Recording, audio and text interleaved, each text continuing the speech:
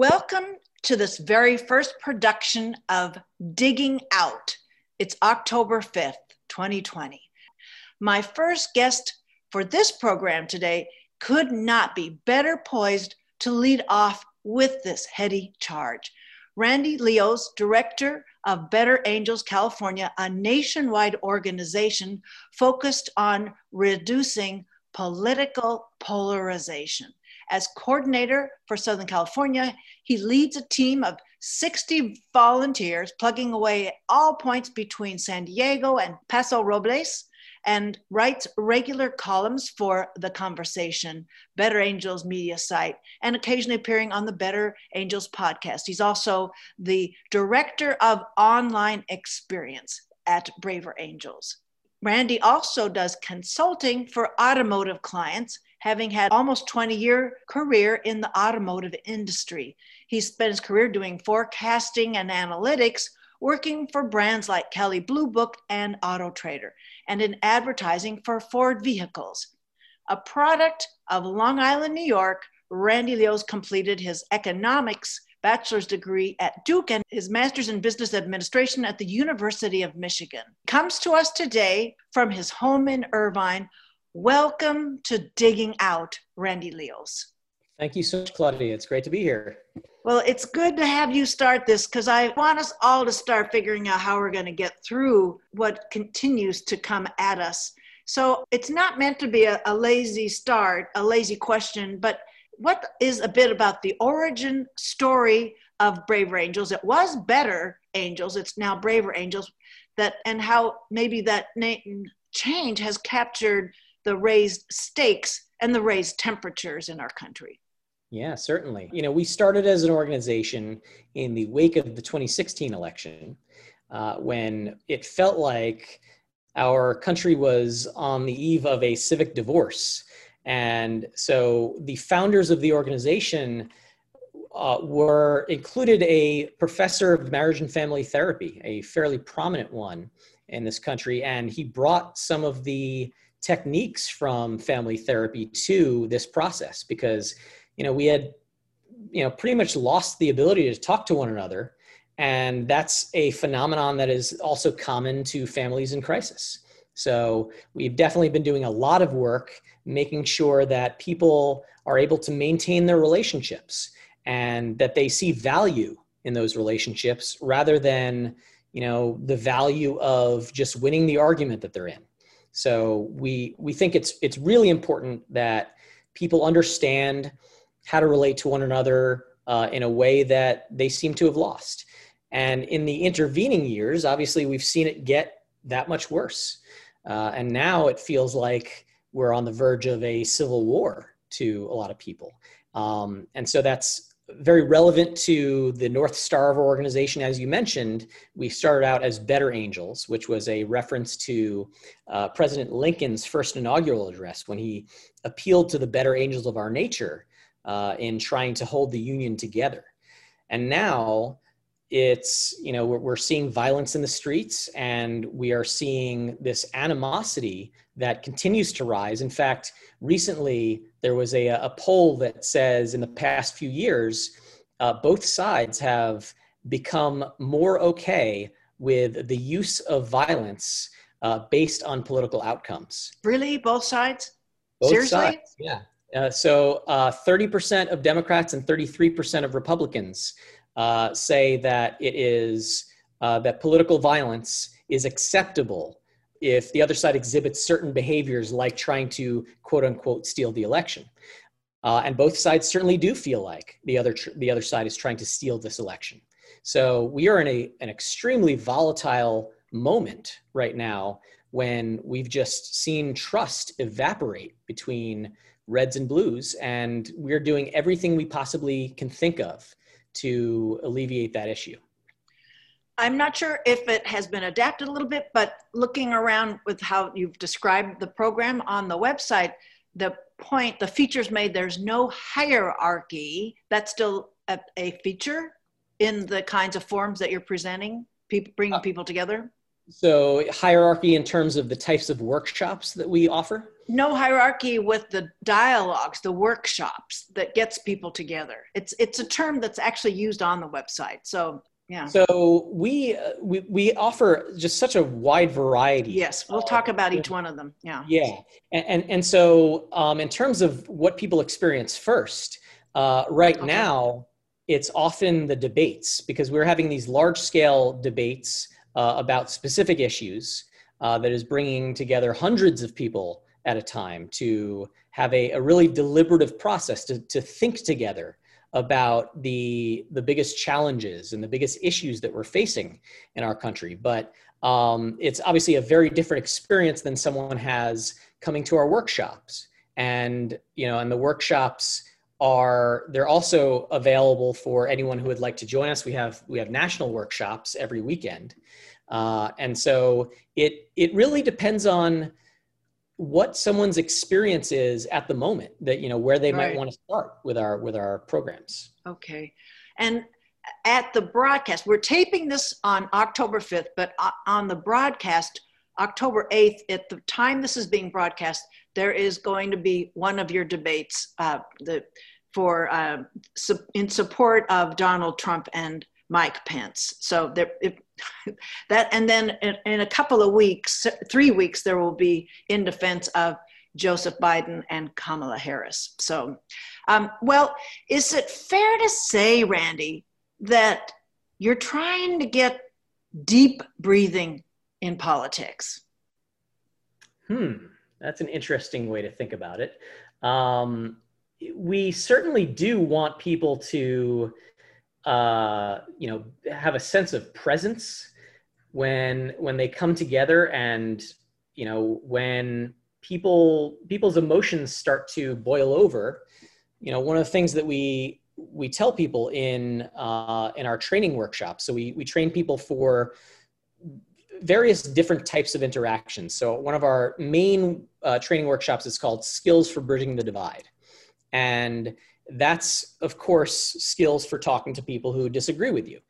And when you are trying to express yourself in a situation like that, and you make a point, we often tell people the importance of pausing and allowing what you've just said to kind of sink in with the other person, giving them a chance to perhaps respond to it in a way where they can verify that they actually understand what you said. And it also just slows down the pace of the conversation to allow people to kind of collect their thoughts and not rush into the kind of conflict that we often see ourselves in. So in that regard, I'm hoping that we can have a little bit more, deep and kind of existing with one another side by side in a way that is kind of acknowledging of our mutual humanity. And perhaps that's, one thing that our breathing is emblematic of. I'll get to that mutual humanity in a specific case study of what we're all grappling with now and a little bit later. Okay. So in one of the sections for Braver Angels is with malice toward none. And I don't know, do you want to read us the pledge that you want people to sign on to on your website? Sure, I would be happy to. So the pledge says, regardless of how the election turns out, I will not hold hate, disdain, or ridicule for those who voted differently from me. Whether I'm pleased or upset about the outcome, I will seek to understand the concerns and aspirations of those who voted differently, and will look for opportunities to work with people with whom I disagree. And we think this is just so important. When I mentioned Lincoln's first inaugural address, this phrase with malice towards none is actually a reference to his second. So he says with malice towards none, with charity for all, let's see, I actually have the entire quote. So the quote says, with malice towards none, with charity for all, with firmness in the right, as God gives us to see the right, let us strive on to finish the work we are in, to bind up the nation's wounds. And that is just such a big part of what we're trying to accomplish with the With Malice Towards None program, because we see how deeply this process is wounding ourselves, our communities, our relationships. And we think it is just so important that once we are done with this fight, that we gather ourselves up and say, hey, we are still part of the same community. And so for that reason, we're actually working directly with community types in our the places where we live. So we're working with religious communities. We're working with organizations like Rotary and Lions and other civic organizations. We're working with universities and colleges. So, and that's all over. I'm interested in the demographics. You're in every state and in most parts of the state. How much of the demographic are you capturing, Randy? Yeah, so we are absolutely in every state, and we have local alliances in most states. I would say that at this point, we are still in an effort to reach out to more rural communities.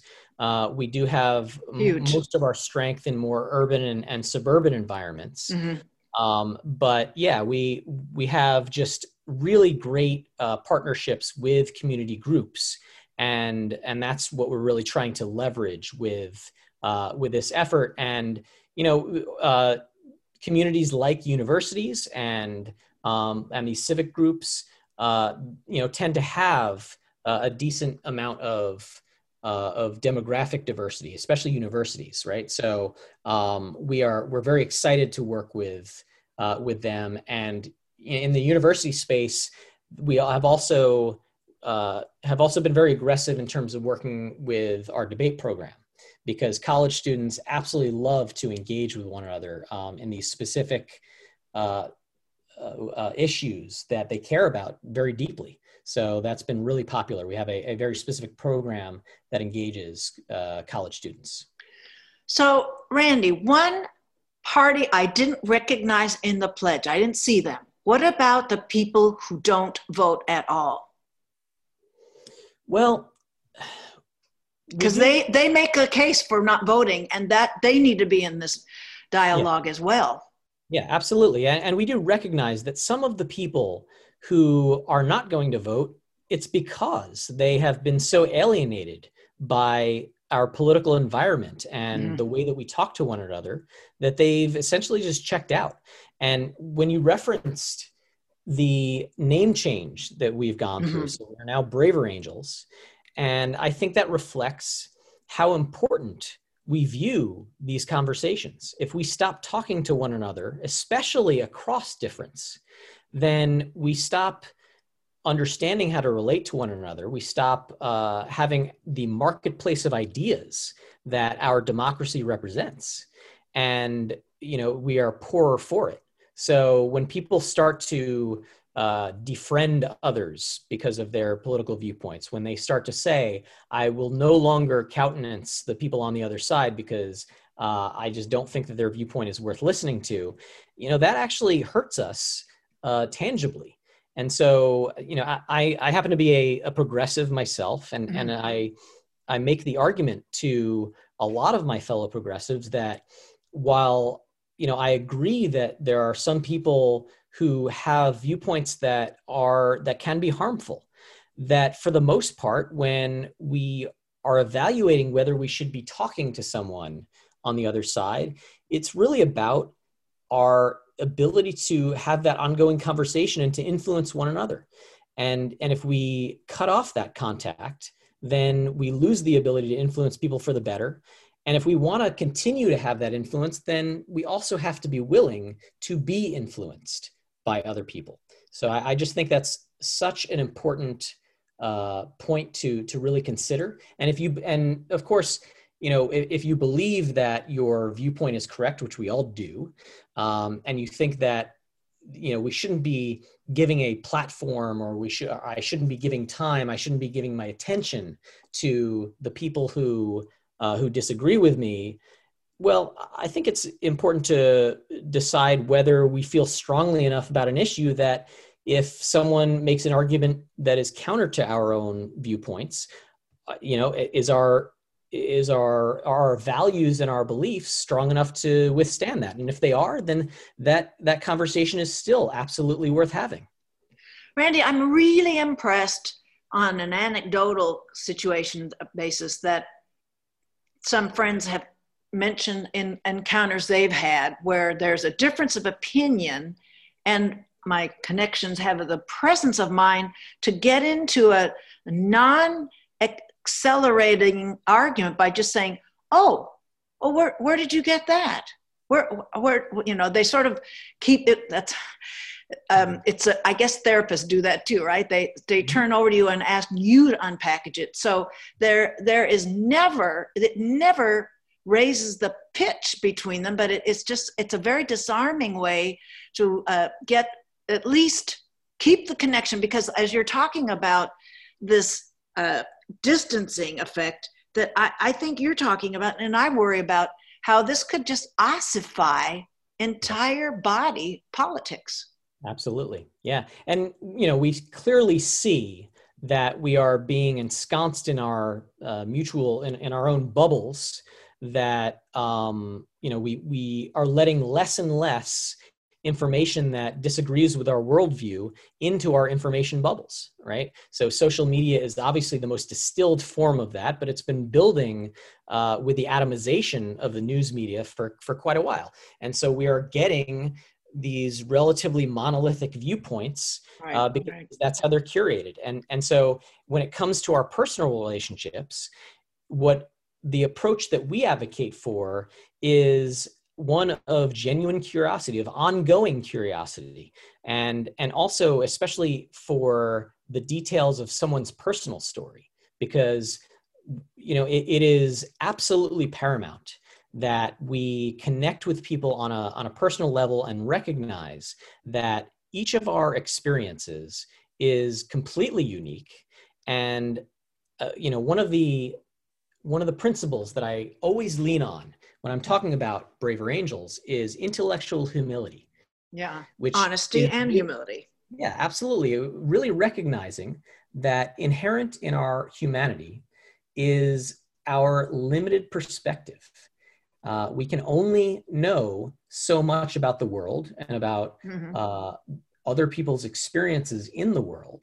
And so we should be continuing to ask questions about when we encounter an opinion that seems so alien to us. Well, how did that opinion form? What sorts of experience really contributed to that person's worldview, their perspective? What sorts of influences in their personal influences, people in their lives? So when we orient the conversation around asking those types of questions, rather than asking questions that, what we call gotcha questions, right? Where we have a conclusion in our head and we're asking a rhetorical question to try to push the person that we're talking to towards that conclusion. That's not really productive, right? So we want to make sure that our questions are genuinely sincere and trying to actually add to our knowledge of the world. For those of you who've just tuned in, you're listening to Digging Out. I'm Claudia Shambaugh, the host of this new program. My guest is Randy Leos, Director of Online Experience and California Director for Braver Angels. So a structural piece here, how realistic is Braver Angels able to bridge this divide? I'm just wondering what people's constructs are when they come to these dialogues and workshops and forums. Do they see the bridge as that pathway to get closer to where I'm positioned with my body politic, or are people do more people want to see that they're coming midway, and that there's the challenge that some people will never recognize that because they see things as false equivalencies and they don't think there is a center between 2 points of view? How does that bridge get defined, or do you let the participants define what they mean by bridge? And I mean that without the slightest whiff of snark there.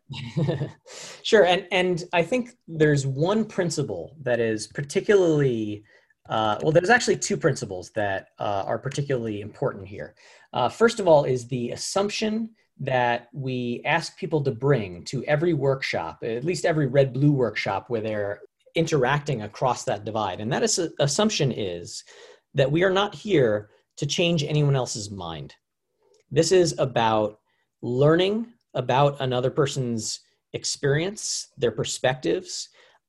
We certainly would like people to find common ground if it exists, but no one is asking anyone to moderate their views. In fact, as a progressive, I'm a relatively staunch progressive, and that commitment has not wavered at all in my time with Braver Angels. That's got to take a lot of work. I hand it to you, Randy.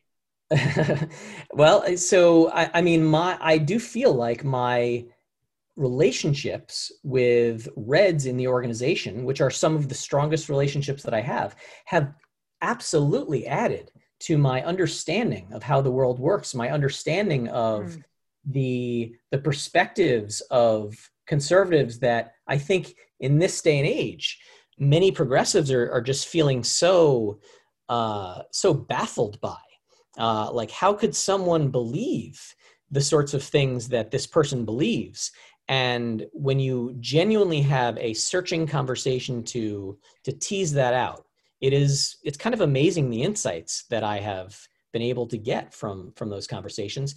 And so I wanted to emphasize the other point that we are not an organization necessarily of moderates. There's certainly a lot of moderates in our organization, but there are a lot of really strong progressives, strong conservatives, who believe that, their ideology is genuinely better for the country, but at the same time, they don't want to sacrifice their relationships in order to advance that ideology. In fact, they think that those relationships are what makes it possible to communicate that ideology accurately to people who might disagree with it. And accurate communication, accurate disagreement is actually a very big part of what we do.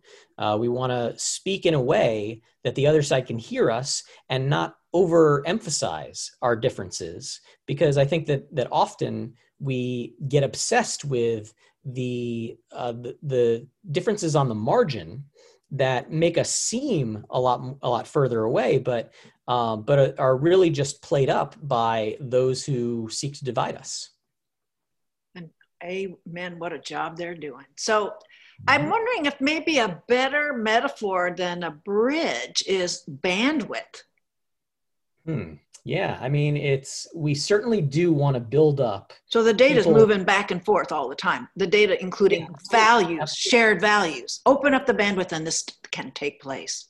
Yes, we want to foster that flow of communication between the two sides. And so I think the bandwidth metaphor is perfectly apt.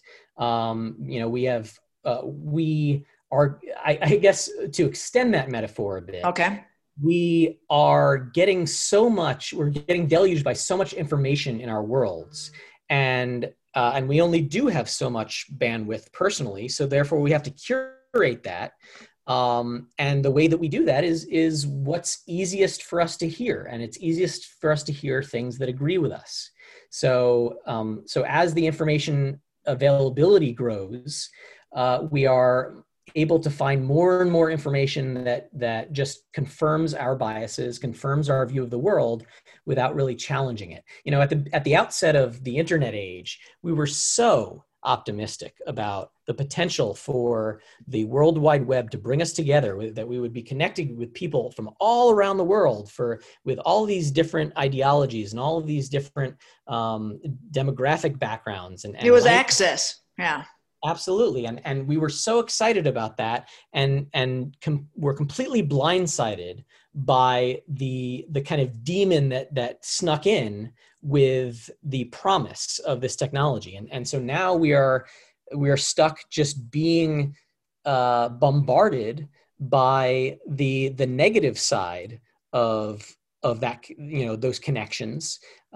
whereas we have left behind the positives. And I think we have to kind of go in the other direction and say, okay, let's get back to that diversity of viewpoints that I was so excited about, that diversity of experience that I was excited to engage with.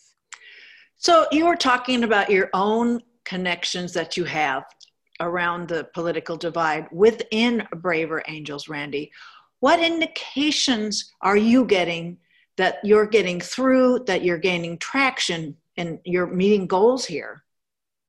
Yeah, so one of the major indicators that we're actually moving the needle for people is, so we do surveys after each one of our workshops, and we ask people, do you feel you're genuinely more able to understand the perspective of someone on the other side? And do you feel you're genuinely able to make yourself heard in a way that's easier for the other side to digest? And so these are, we have these amazing survey responses that people— And what are the answers that they can use? Are they open-ended, or is it a numeric value, or how would that be set up? We actually do both things. We Okay. rate them on a numeric scale. And in general, the reactions to these questions are at least 7 or 8 out of 10. Wow. In terms of their ability to feel heard, and to hear the viewpoints of others. But we also say, what was the biggest thing that you took out of this experience? And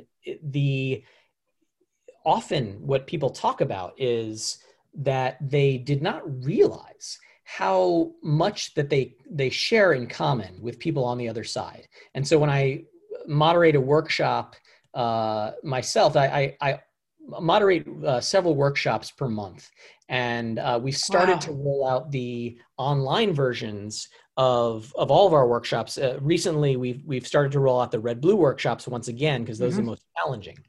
And when I've had the experience of moderating those, it continues to be that people say that we're closer than we thought. They also conclude that there is more ideological diversity on their own side than they had realized.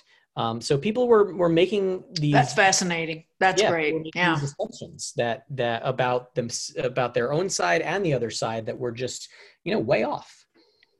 So Randy, I'm really curious, what are you doing to work around the pandemic constraints, getting people together with physical distancing? This must make your work a lot harder. Well, it certainly did for the first several months. And actually, the reason that I took the position of director of online experience is because we recognized at that point that it was going to be a while before we could actually get together in person again. So we realized that in order to deal with this situation and to be able to set ourselves up for future growth, we thought it was so important that we use the amazing online tools that are now available to bring people face to face from around the country, and and allow them to stay in their homes and have just an amazing experience that is very similar to the ones that they have in in-person workshops. So as we've been developing the red blue, as I mentioned, the highest stakes, that people have reacted so beautifully to the formats that we've developed.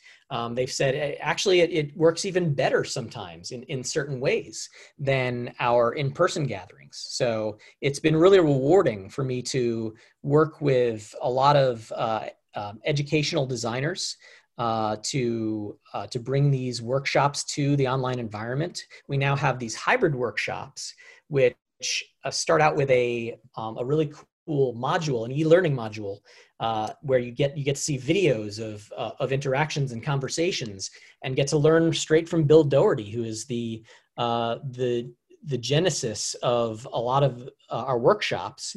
And then you get to join a Zoom meeting where you get to practice those skills that you just learned in the e-learning course. So and that allows us to give our participants more practice time, because they're always aching for more opportunities to work on these skills. The skills are easy to to learn initially, but they take some time to really internalize and be able to use them consistently. So we think it's really important that people get plenty of opportunity to practice.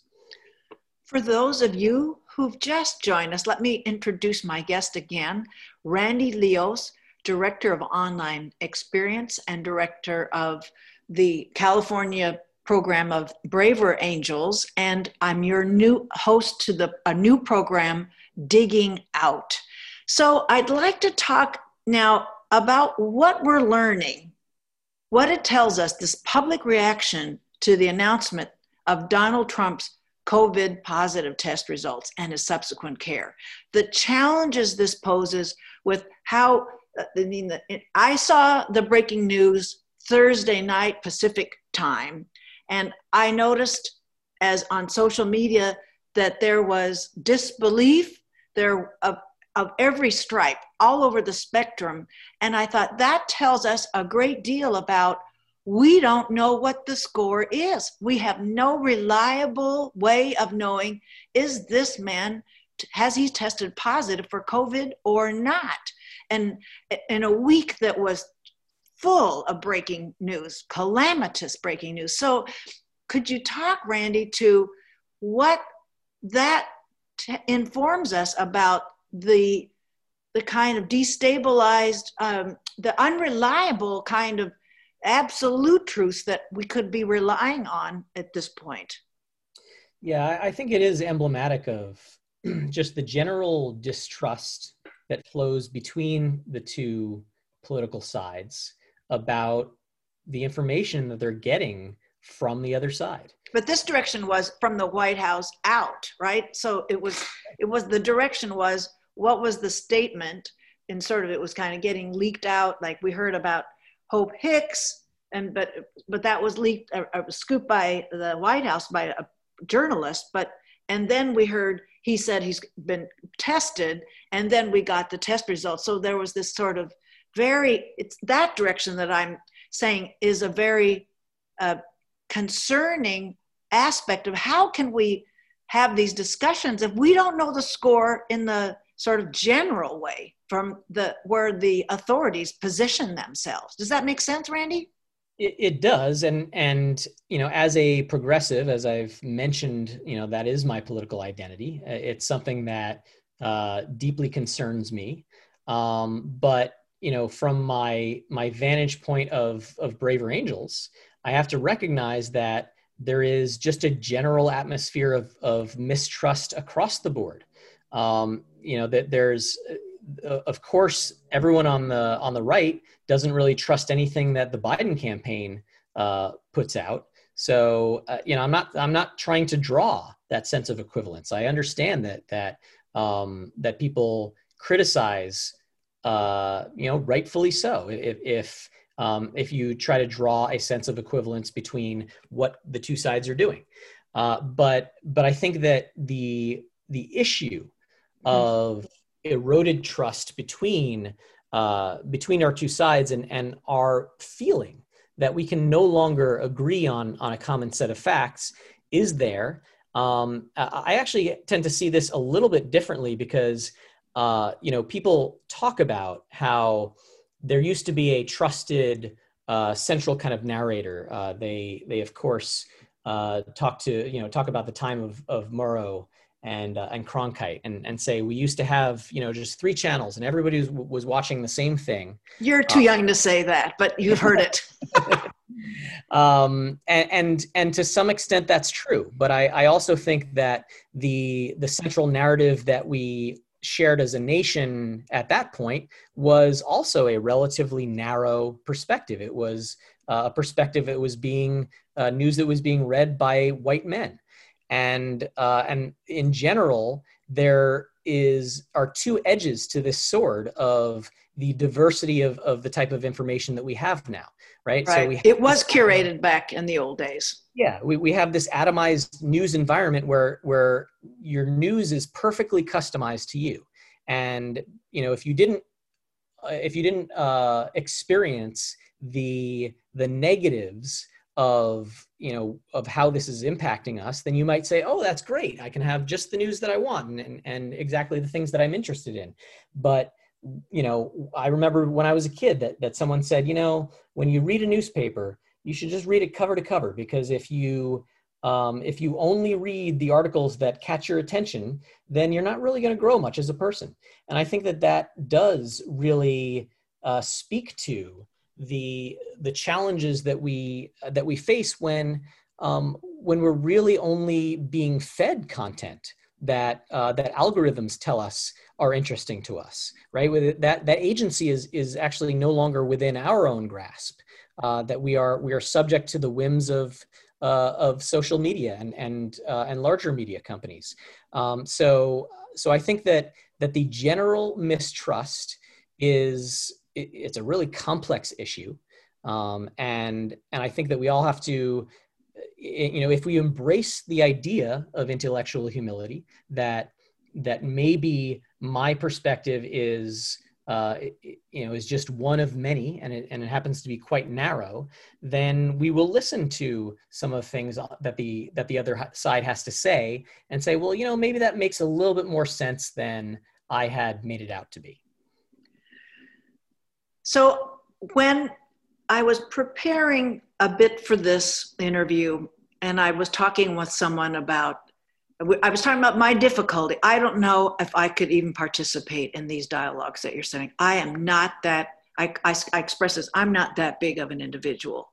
I don't know if I can handle, because I've gotten close to some of those types of dialogues, and I could not stay in there in them.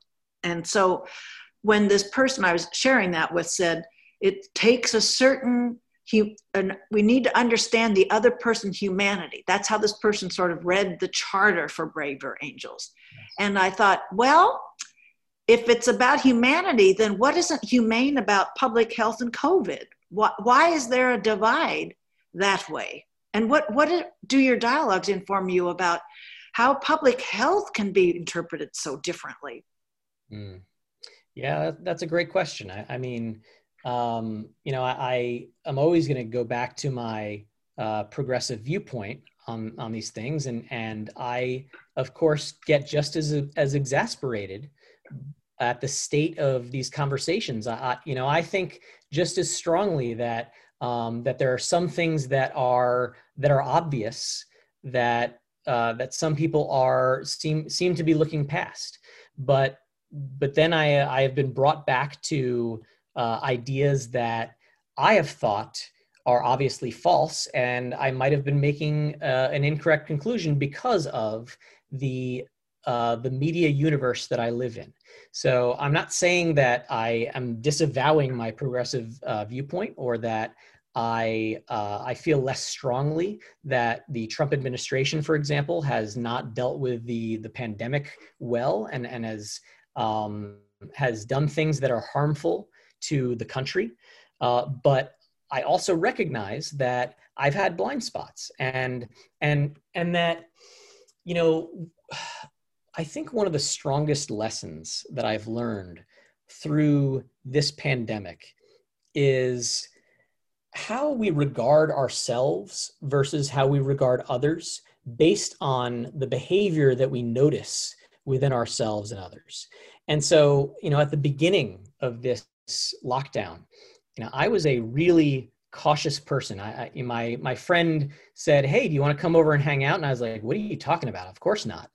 And now I exhibit behaviors that are less cautious, because it's kind of the world in which we live, that we can either, shut ourselves off shut ourselves in our homes and only have contact via Zoom or phone or whatever, or we can take calculated risks. And I thought there was a really interesting article that I read several months ago from a doctor who I think this was in the New York Times, who discussed the calculated risks that he himself was taking, despite how acute he recognized those risks were, because he needed to still live his life.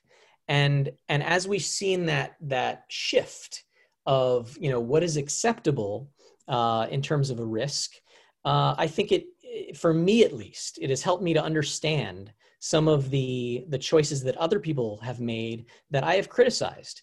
And now I find myself actually making some of those same choices, yet I am not as critical of myself.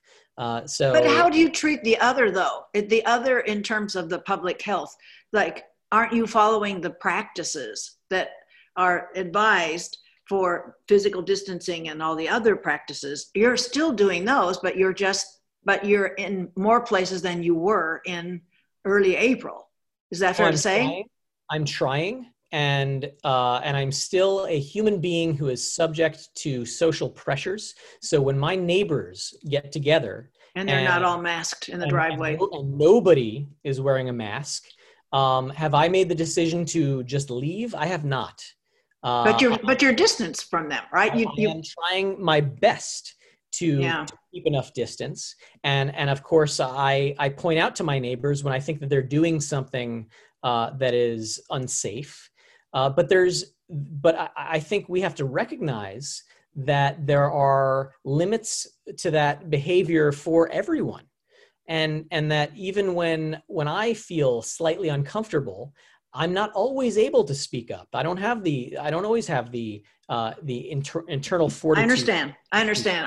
But there's that degree, that fine sort of person to person, moment to moment thing. But then there's this kind of, and I encountered it once again today, and it was like, to heck with the practices. They were in a setting where it was mandatory, and they weren't having it, and it was really. It was one of those clashes that you're talking about, but it was rough. I want to bring in how much is brought up in the dialogues and workshops, forums that you've facilitated and participated in, the way in which Americans are consuming American history. Because the further back we go, the more mythology there was about how it all began. And at my age, I'm sad that there were some publications that were never available when I was in elementary school, high school, or even later. They came to me late in my life, but I want to know whether people's American history construct shows up, and you can start to see where some people are really boning up now. They're really learning things they've never learned before, and they're rethinking everything. How does that enter into the dialogues? Yeah, I mean, people on both sides are emphasizing education as something that they see is very important to our understanding, our shared understanding of our American history and heritage.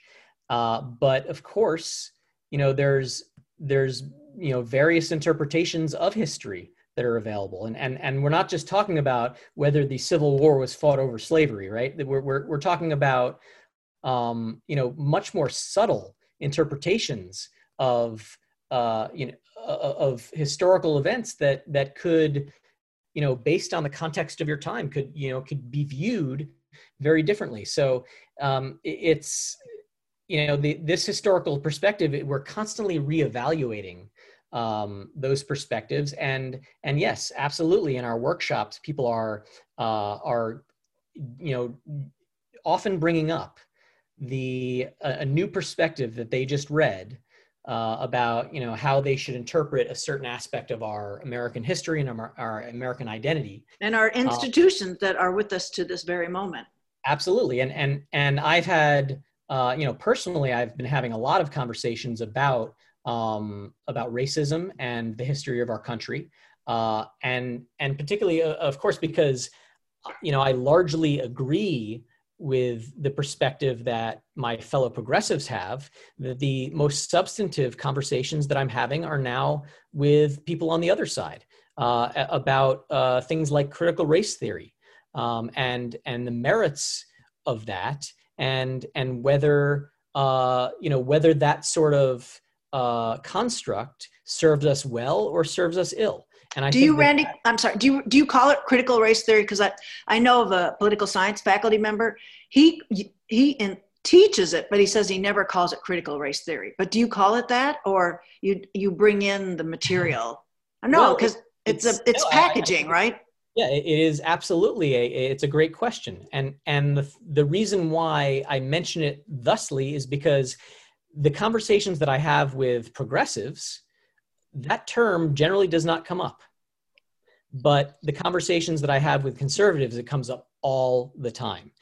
And so it does go back to the issue where we establish these boogeymen on the other side, and we have these shorthand words for an entire set of ideas that we ascribe to Right. people on the other side, and we don't necessarily dig deeper to understand what they really stand for and what they stand for from the perspective of that other side. So, you know, when I was talking to some of my red friends about the most recent debate and the president's unwillingness to condemn white supremacy broadly, you know, one of the aspects of the conversation was Chris Wallace, for example, in asking the question, he said, "Are you willing to denounce white supremacy and right-wing militias?" And that, in and of itself, draws an equivalence between those two things.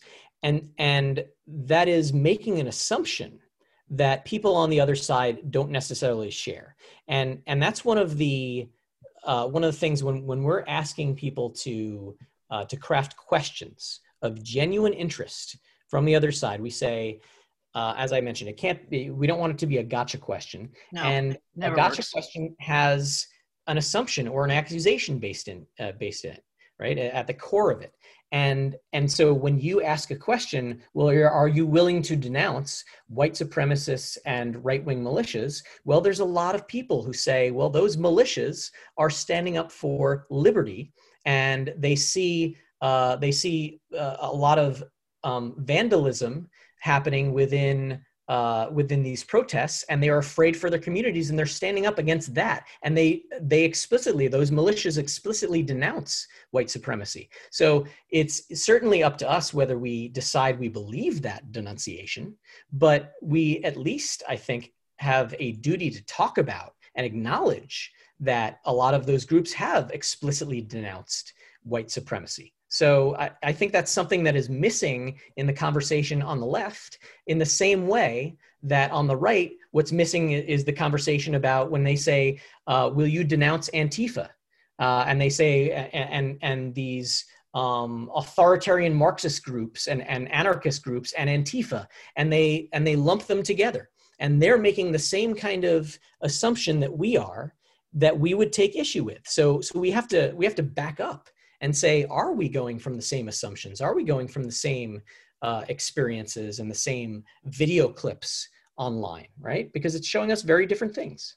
Right, and it's sort of an off-ramp anecdote, but I remember attending the rally in Santa Ana the night that Charlottesville the case, right. Heather Heyer. Thank you. When Heather Heyer was killed by being run over by a car, then there was a rally in Santa Ana the same night, because we were on the West Coast after that occurred. And the organizers for that rally, I'm not sure if they were labeling themselves as a Black Lives Matter. No, they weren't. It was just a Charlottesville measure there. I don't think there were Black Lives Matter members there. But the Antifa, there were Antifa affiliated, described individuals, and the organizers asked Antifa to go do their own parade.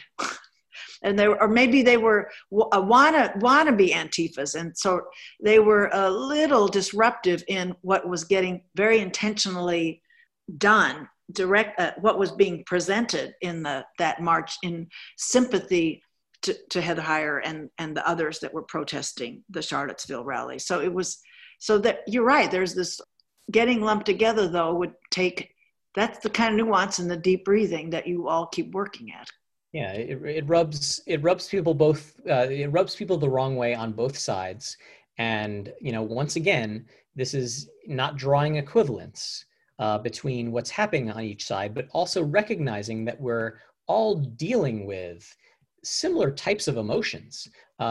Similar defensiveness at our side being cast in a certain way, and I think when we recognize those emotions happening within ourselves, then we can have a little bit more empathy for the emotions that are happening on the other side based on the assumptions that we're making about them. So here, and as we draw down in our time together, Randy, what would be a part of your parting shot? What can people expect to enlist in? How they can follow you at Braver Angels? Yeah, so I would definitely encourage people to go to braverangels.org, and you can also add a /online to the end of that URL, and you'll get to the online workshops and debates that we are having on a regular basis. And we would love for people's support. Obviously, the work that we're doing right now, so many people have said to me that it is just so vital at this moment. And we recognize that we sit in this seat of history that is so central to what this country needs. I don't want to over aggrandize what we're doing and the impact, but the need is just so acute. And so, love to have people's support to join us as an organization. It's $12 a year. Okay, that's part. I was wondering how some of this gets sustained. Okay, yeah, there is a membership. Yes, we absolutely do. Want people's membership dues, but we really want people to be involved. And so, view a debate or a workshop. But make sure that when you're on our website that you go looking for a local alliance, because that's what's really powerful. Our ability to engage on the local level is just absolutely so powerful, because we can, it's a much smaller sea that we're swimming in when we're trying to influence our local leaders and our local media. And so it's just really important that people engage on that level, and we would love them to join their local alliance. And if they don't have a local alliance, we would love them to contact their state coordinator and say, how can I get involved locally? It's just absolutely paramount. So is somebody keeping track of all this so social scientists can find out your secret sauce's effectiveness? I mean, is this data somewhere stashed so the social scientists can really make something of this? Yeah, so I'm actually involved in collecting our survey data, and we have definitely partnered with outside organizations to study that data and figure out what is the most effective way for us to approach these conversations and this mission. So yeah, it is ongoing, and as we grow, right now we're probably at about 12,000 members around the country, but we want to be hundreds of thousands of members. And once we get to a scale beyond where we are now, we'll have just incredible data to draw upon to understand how this country, what direction that we're heading in, and what are the best methods, what are the best techniques to help us to begin to relate to one another again. Well, I'm going to have this program for the fall quarter at least. So I'm keeping open the book here for maybe there can be a 2-3 way discussion about what's going on with Braver Angels, because it's essential work that we all that'll help us get through digging out from underneath where we are right now. Absolutely. Yeah. Well, Randy, I want to thank you so much for being on the show. As I'm going to establish as a ritual, as part of the show, I want to ask if you have a kind of a sound, a music that you'd like to go out on with this interview. Oh, we did a songwriting contest. People wrote original songs. The winning song, in fact, was actually submitted from LA, from a songwriting duo in LA. And it's a phenomenal song, and I would love to share it with you. Thank you, Randy, so much for your time. It's such earnest. It's such tough work. Absolutely. Thank you so much for having me, Claudia, and I would love to come back anytime. Okay, thank you. We just heard from Randy Leos, Director of Online Experience and one of the state co-coordinators of Braver Angels of California. Thanks again. Thank you.